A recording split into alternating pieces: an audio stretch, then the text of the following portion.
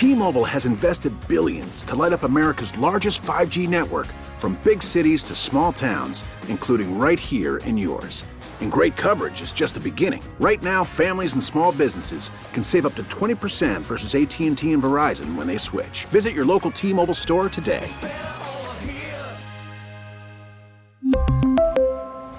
Plan savings with 3 lines of T-Mobile Essentials versus comparable available plans. Plan features and taxes and fees may vary.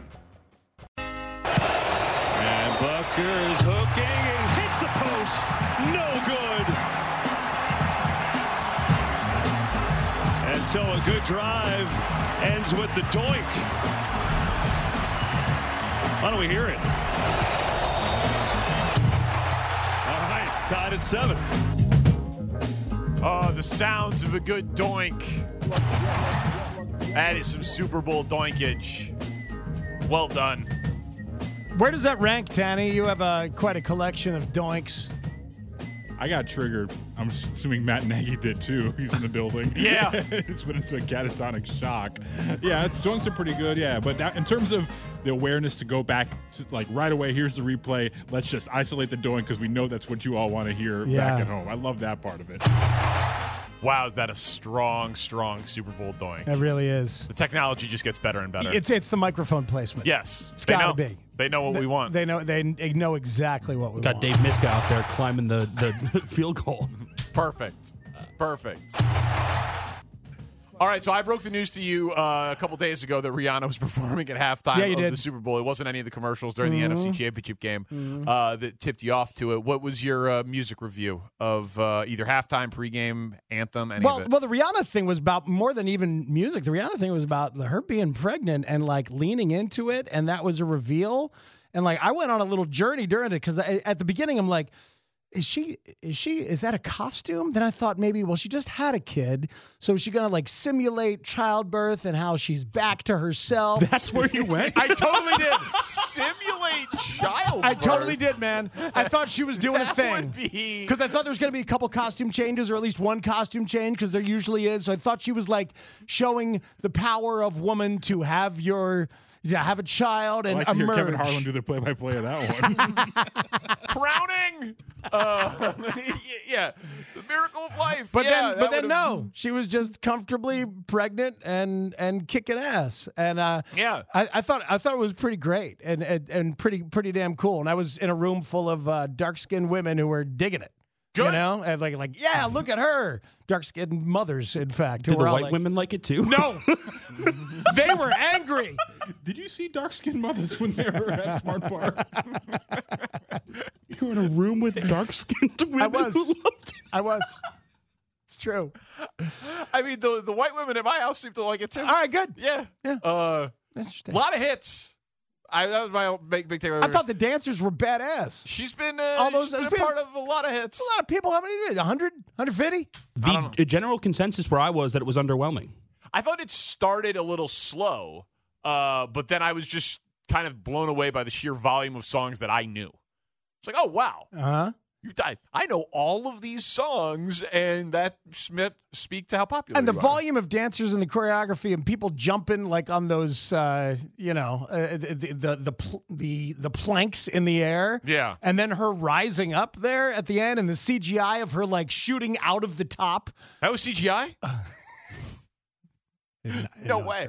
It might have been real. No. I thought that was pretty cool. Yeah, it was good. Yeah. It was good. Did you like the anthem? Yeah, so Chris Stapleton killed it. Let's play a little of that Stapleton anthem. Oh, the ramparts we walked were so gallantly streaming, and the rockets regular amongst birds singing.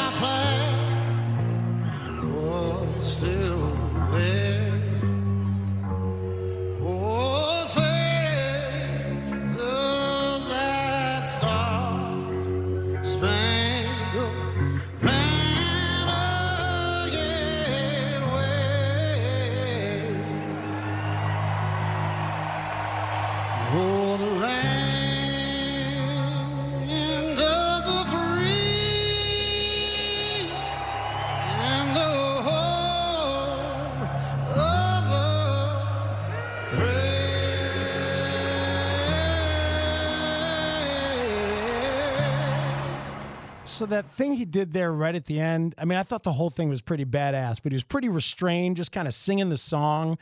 And quarterly, like, he didn't, like, mess with it too much and, like, really, it was slow, and it felt like him, but he didn't mess with it. But right there at the end on Brave, like, just he hits these 3 different chords, and I was like, oh, I got chills. And I'm like, what's happening? So I asked my guitar player, I asked Kurt about it, and he said that because right there at the end, he's got restraint the whole time to not mess with it too much, but right at the end on Brave, he does what's called the Amen cadence because it's in church music.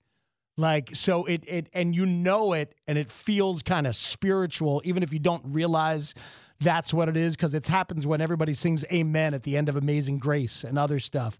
And then he throws in this other chord in a minor third over the 4 chord, so it's from the blues scale, and it feels minor and bluesy kind of out of nowhere. So it like takes you on this little musical journey, literally like the last 10 seconds of it. And I knew I was feeling something cool and different. And so I had to ask and figure out what it was. For people who have seen Chris Stapleton live, he has this innate ability to literally just stand there with his guitar and not move away from his microphone and just entertain the crap out of everyone. He doesn't even move. And he is the most soulful, goosebump-inducing entertainer I have ever seen. And he's got the restraint, man. Like, you could really mess that up and do way too much. And he didn't. He did a couple little things. That little walk, boom, down, doom, doom. He does that one time, and then those chords at the end. He's a freaking master. And I thought that was an incredible anthem. All right, good. I think I was getting more buffalo chicken dip. Had you heard the song before? Yeah, it was good. Yeah. It's a good one. I know the words. But did you ever pass along our music songs? Yeah, it was a popular song. It's a good one. Is it high up on the charts? I don't even know. Not historically. Not historically. I still think it's weird we play it's also losing popularity throughout the rest of the world. The Morning Mess plays it on 8 a.m. every day. Really? Yeah, at B96, yeah. They played it before the Monster Truck thing that I took 0-2 2 weeks ago. The ratings are not enormous. How about the badass Cheryl Lee Ralph doing the Black National Anthem, the woman from Abbott Elementary? She was in Dreamgirls when she was young on Broadway. So she's a legit singer and actress and a dancer at the time, triple threat. So lots of people kicking ass there. All right. Pre-game. Good music day. Good Super Bowl. There was a narrative that almost ended. I'm glad it didn't because I wanted the Chiefs to win, but I thought this was interesting through the prism of Justin Fields. It's next on The Score. We really need new phones. T-Mobile will cover the cost of 4 amazing new iPhone 15s, and each line is only $25 a month. New iPhone 15s? It's better over here. Only at T-Mobile, get 4 iPhone 15s on us and 4 lines for $25 per line per month with eligible trade-in when you switch.